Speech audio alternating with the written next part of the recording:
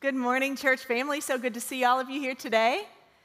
Today we are finishing our sermon series that we have been calling Faithful. Over the past 3 weeks, we've explored faithfulness, not from the standpoint of what it means for us to be faithful, although that's really important. We've been talking about God's faithfulness, which is the bedrock on which our whole faith stands. Because your faith is only as valuable as the object of your faith is reliable. So we can put our faith in all kinds of things that don't last. Scripture calls those things sinking sand. But thankfully, when we put our faith in God, we'll be able to stand on solid ground because God is completely faithful. Now, each week in this series, we've been talking about a specific way that God is faithful. So far, we've said that God is faithful to forgive the sinful, to rescue the hurting, and to transform the willing. Our focus has been on the ways that God is faithful here and now in our life on earth. And in fact, last week, John showed us this timeline slide, which shows our life as followers of Jesus divided into 3 periods. All big words: justification, sanctification, and glorification. So justification is that moment when we are made right with God. Sanctification is our lifelong process of becoming more like Jesus. And then glorification is the final display of God's faithfulness, which will be in the last day. And that's what we are talking about today. So Scripture tells us a lot about what that will be like, but it doesn't tell us everything. So we're going to lean into what it does say and then trust God to guide us through the Holy Spirit. Now, I think this is a really important topic for 2 main reasons. The first reason is hope. When we lose a loved one, as some in our church have done recently, and all of us will at some point, the grief and the sense of loss can be so heavy. And sometimes it can feel like we've lost our way or even lost our footing. But God is faithful to the very end. The hope of the resurrection can give us solid ground to stand on, even in our grief and pain. Now, the second reason I think this topic is so important is clarity. In our culture and even in the church, there are vastly different ideas about what happens after we die. And this is understandable. Some scriptures that talk about our future are metaphorical. These can feel like, as one scholar said, signposts pointing into a mist. But there are some points like the resurrection where we actually can find a little bit more clarity in Scripture. So go ahead and open your Bibles with me to 1 Corinthians chapter 15. If you're using the Pew Bibles, that's on page 815, so you can open that up there. Now, this chapter is one of the longest discussions that Paul ever wrote on a topic. So instead of reading through it all at once up front, we're going to hit the highlights throughout the sermon. And as we explore this chapter, we're going to see the beautiful promises that our faithful God has in store for us and how that impacts the life that we live here and now. Now, the good news is that death is not the end. Death may pack a pretty good punch, but death does not have the last word. Remember, after Jesus' resurrection, he appeared to many people. And then Acts 1 tells us that before a crowd of witnesses, he ascended into heaven. It must have been a pretty impressive sight, right? So much so that the angels said to the crowd in Acts 1, "Men of Galilee," they said, "why do you stand here looking into the sky? This same Jesus who was taken from you into heaven will come back in the same way you have seen him go into heaven." So one day, in God's perfect timing, Jesus will physically, visibly, personally, and gloriously return to earth. Revelation 21 says that God's dwelling place will then be here on earth with us. And then Jesus is going to undo the effects of sin and death and remake a new heaven and a new earth.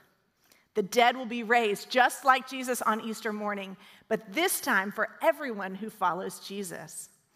So when Paul explains this to the Christians at Corinth, some of them have a problem with this. Their culture was really heavily influenced by Greek philosophers who thought that the body was evil, that the body was a prison that was trapping the soul, which they thought was immortal and good. And this means that they have a real problem with the idea of resurrection, the idea that our bodies will be physically raised. And honestly, they know what happens to a dead body. It can start to stink and rot. And the idea of those coming back to life is too much for them.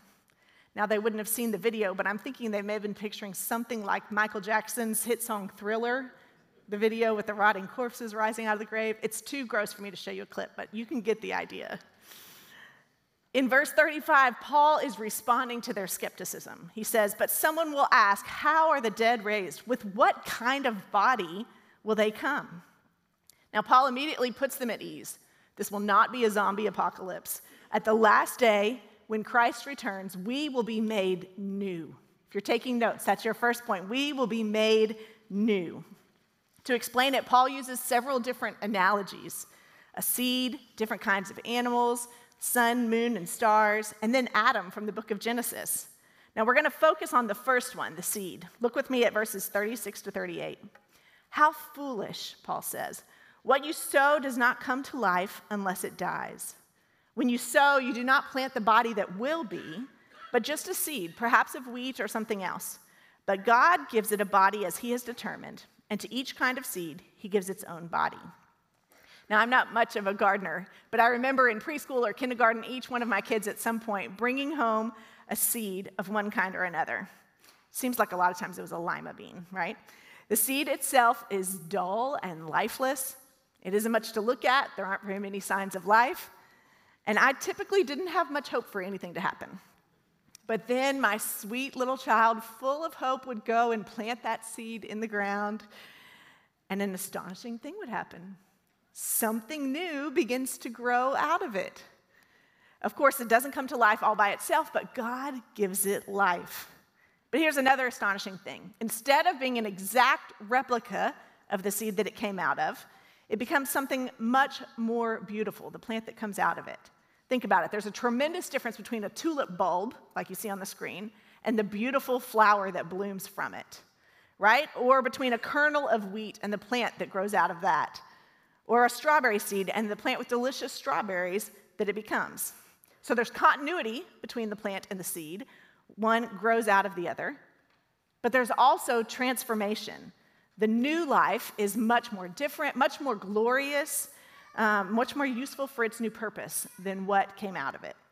And Paul says that that transformation comes from death and God giving it new life. Paul goes on to talk about different kinds of animals, the sun, moon, and stars, and how each has a body that's uniquely adapted to its environment. Think about it. A star is not going to shine underwater, and a dolphin is not going to last long up in the air. The bodies that we have right now, even though they are subject to death, are suited for the world that we currently inhabit. But they'll be buried when their work here is done, so that God can remake them into something new and glorious for God's new heaven and new earth. Now, isn't that beautiful? Whatever frustrations you have with the limitations of your body, any differences or diseases, they will be transformed into something new and wonderful at the resurrection. And Paul says that just like a seed, the body that is sown perishable is raised imperishable. It's sown in dishonor, it's raised in glory. It's sown in weakness, it's raised in power. Now, in the last analogy, Paul says that the first created human, Adam, set the pattern for everyone who was born after that. And in the same way, Christ will become the new prototype at the resurrection. I like the way the Message paraphrases verse 48 and 49. It says, "The first man was made out of earth, and people since then are earthy. The second man was made out of heaven, and people now can be heavenly. In the same way that we've worked from our earthly origins, let's embrace our heavenly ends." I love that. In the same way that we've worked from our earthly origins, let's embrace our heavenly ends. Now, we're going to come back to that idea in a bit because Paul is setting the stage for how the resurrection should impact our lives now in the present. Now, if you're reading through our growth guide, you saw this week in Philippians chapter 3 where Paul says, "Our citizenship is in heaven, and we eagerly await a Savior from there, the Lord Jesus Christ, who by the power that enables him to bring everything under his control will transform our lowly bodies so that they will be like his glorious body." Now think about Jesus' resurrected body. When Jesus appeared to the disciples on the road to Emmaus, it took them a while to recognize him, but eventually they did. There was something recognizable that resembled the Jesus they knew before. And yet this risen Jesus had a body that could appear through locked doors, disappear again, sometimes be recognized, sometimes not, and then finally ascend into heaven. Now, our resurrection will be a bodily resurrection, but our bodies, just like a seed, will undergo a marvelous transformation. We're going to be made new. And it's not just a physical transformation that's needed. If we're going to live in this new resurrection community where God physically dwells among us, we're going to need spiritual transformation too. And for that to happen, Jesus has to overcome our bondage to sin and to death. The victory is won, but not yet fulfilled. But when Jesus returns at the final resurrection, we will be set free. We will be set free. Now, Paul starts out this next section by letting the Corinthians know that he's about to say something really important. Look with me at starting in verse 50. I declare to you, brothers and sisters, that flesh and blood cannot inherit the kingdom of God, nor does the perishable inherit the imperishable. Listen, I tell you a mystery. We will not all sleep, but we will all be changed. In a flash, in the twinkling of an eye, at the last trumpet. For the trumpet will sound, the dead will be raised imperishable, and we will be changed. For the perishable must clothe itself with the imperishable, and the mortal with immortality. When the perishable is clothed with the imperishable, and the mortal with immortality, then the saying that is written will come true. Death has been swallowed up in victory. Where, O death, is your victory? Where, O death, is your sting? The sting of death is sin, and the power of sin is the law. But thanks be to God. He gives us the victory through our Lord Jesus Christ. Amen. So Paul here is sharing a mystery that has been specially revealed to him by God. We will not all sleep. Sleep is Paul's metaphor for death, but we will all be changed. See, the first Christians 2,000 years ago strongly believed that Jesus' return would happen in their lifetimes. So the believers who have not yet died when Christ returns will experience direct change. For those who had already died, their body will undergo a comparable change. Now, I bet some of you are wondering about this period of sleep that Paul mentions. So let's take a quick time out to address this because it can be pretty confusing. Paul is basically saying that there are two phases to eternal life. The first one happens immediately after we die, before Christ's return and our resurrection to the new heaven and the new earth. And what is this first phase like? Well, on the one hand, there's a lot of mystery about it. That's why Paul uses the word mystery, right? But on the other hand, I think there's a few things that we can hold on to. Do you remember what Jesus said to the thief next to him on the cross? Truly, I tell you, today you will be with me in paradise. Here's what I take from that. First of all, it happens immediately, today. And we won't be alone. We'll be with Jesus. And then finally, it's going to be amazing. Jesus calls it paradise. And then after this period, Paul says, in a flash, in a twinkling of an eye, a trumpet will signal Christ's arrival, the dead will rise, and we will be transformed. We'll no longer have bodies that are subject to death and decay, but we will be clothed with imperishable bodies fit for the resurrection and the life to come. Now, at this point, the words of the prophets come alive for Paul. Picturing himself already in that final state, Paul quotes the prophecies that will be fulfilled. Look at verse 54. With Isaiah 25:8 in mind, Paul says triumphantly that death has been swallowed up in victory. This is the complete destruction and defeat of death. Then in verse 55, he paraphrases Hosea 13:14, and he mocks death as having already been defeated and lost its sting, like a scorpion who's lost its stinger, or a snake with no teeth or no venom. The promises of Revelation 21 will finally come true. There'll be no more crying, no more pain, no more death. And the way that Christ has accomplished this is by setting us free from our bondage to sin. Romans 6:23 says the wages of sin is death, but the gift of God is eternal life through Jesus Christ our Lord. So thanks be to God, Jesus gives us victory over sin. Now, right now, Christ helps us in our battle against temptation and sin. But in the resurrection, the victory will be full and final. 2 Timothy 1:10 rejoices that Jesus, our Savior Jesus Christ, has destroyed death and has brought life and immortality. So friends, this is incredible news. In our fight against temptation and sin, one day, our fight against the powers and the principalities of this world, against brokenness and death, that fight will be over. The victory will be ours in Christ, and we will be set free. The Duke of Wellington, the great English general, he wrote home after the Battle of Waterloo. They won this battle, but with many casualties and his own friends among them. And so he wrote, "Believe me, nothing except a battle lost can be half so melancholy as a battle won." Think about it. Usually in this world, victories in battle come at great cost. You may have defeated the enemy, but you've lost friends and many have been wounded. Even those soldiers who come home in one piece are exhausted and traumatized by what they've gone through. And Christ's victory did come at a great cost, but it wasn't a cost to us. He paid the price for us at the cross. And when Christ comes again, as one preacher said, the victory will be utterly complete, and not one soldier among the hosts of the Lord will fail to answer to his name when the roll is called. Isn't that beautiful? We're not there yet, friends. Today we grieve the loss of our loved ones because they are no longer with us. But on that day, when the dead rise and the whole company of believers are gathered together, we will enjoy eternal life together in the presence of our Lord Jesus. And then, as the hymn says, what a day of rejoicing that will be. We'll sing and shout the victory. Well, now, as promised, we come to the final verse of 1 Corinthians 15, where Paul gives a charge to the church. Remember the version of verse 49 that we read earlier that said, "Let us embrace our heavenly ends." Paul's given the Corinthians a lot of theology about the resurrection and about the future. But it's because it can and should make a tremendous difference in the way we live right now.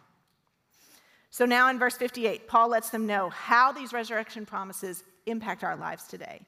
It says, "Therefore, my dear brothers and sisters, stand firm. Let nothing move you. Always give yourselves fully to the work of the Lord, because you know that your labor in the Lord is not in vain."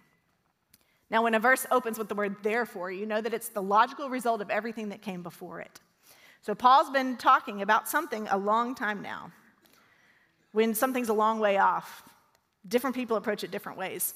When my son Porter was in preschool, when he was excited about something, he would ask us almost every day when that thing was coming up.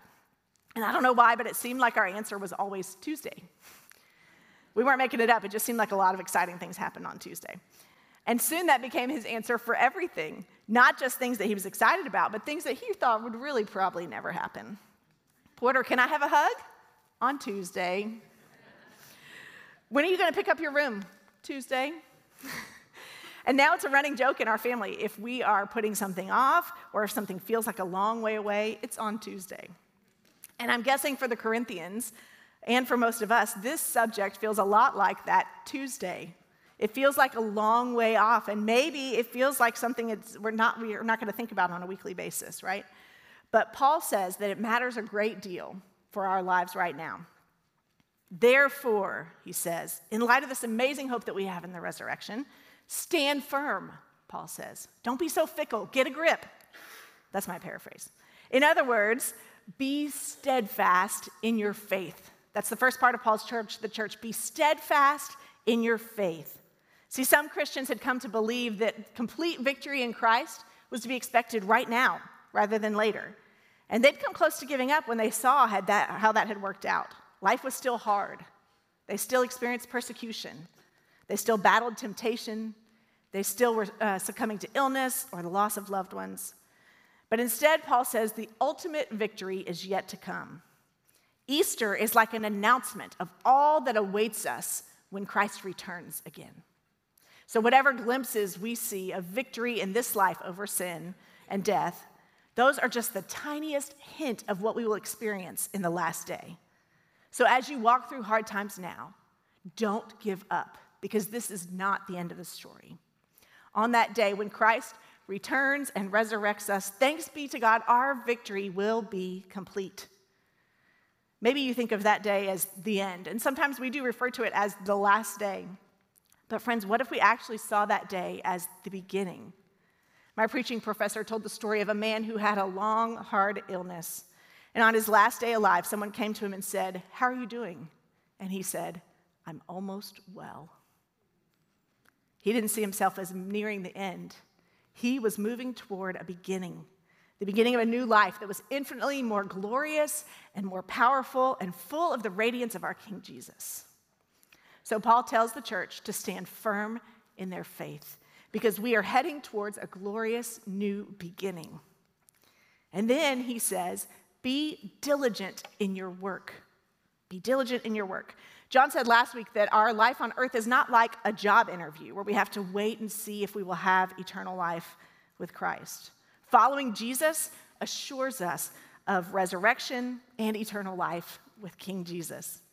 But that doesn't mean that we just sit back and kick up our feet and do whatever we want until that day comes, because what we do in this life matters a lot. We have work to do. We are God's ambassadors. We're sent out as God's representatives to our community and world. And God has called us to do kingdom work until that day when Christ comes again in power and glory. Now, every now and then we like to recommend to you a book that we found helpful. And one that's been pivotal to me over the last 15 years to help me understand the scriptures about heaven and resurrection is N.T. Wright's book, Surprised by Hope. It looks like this if you want to add it to your Amazon account. It's really good.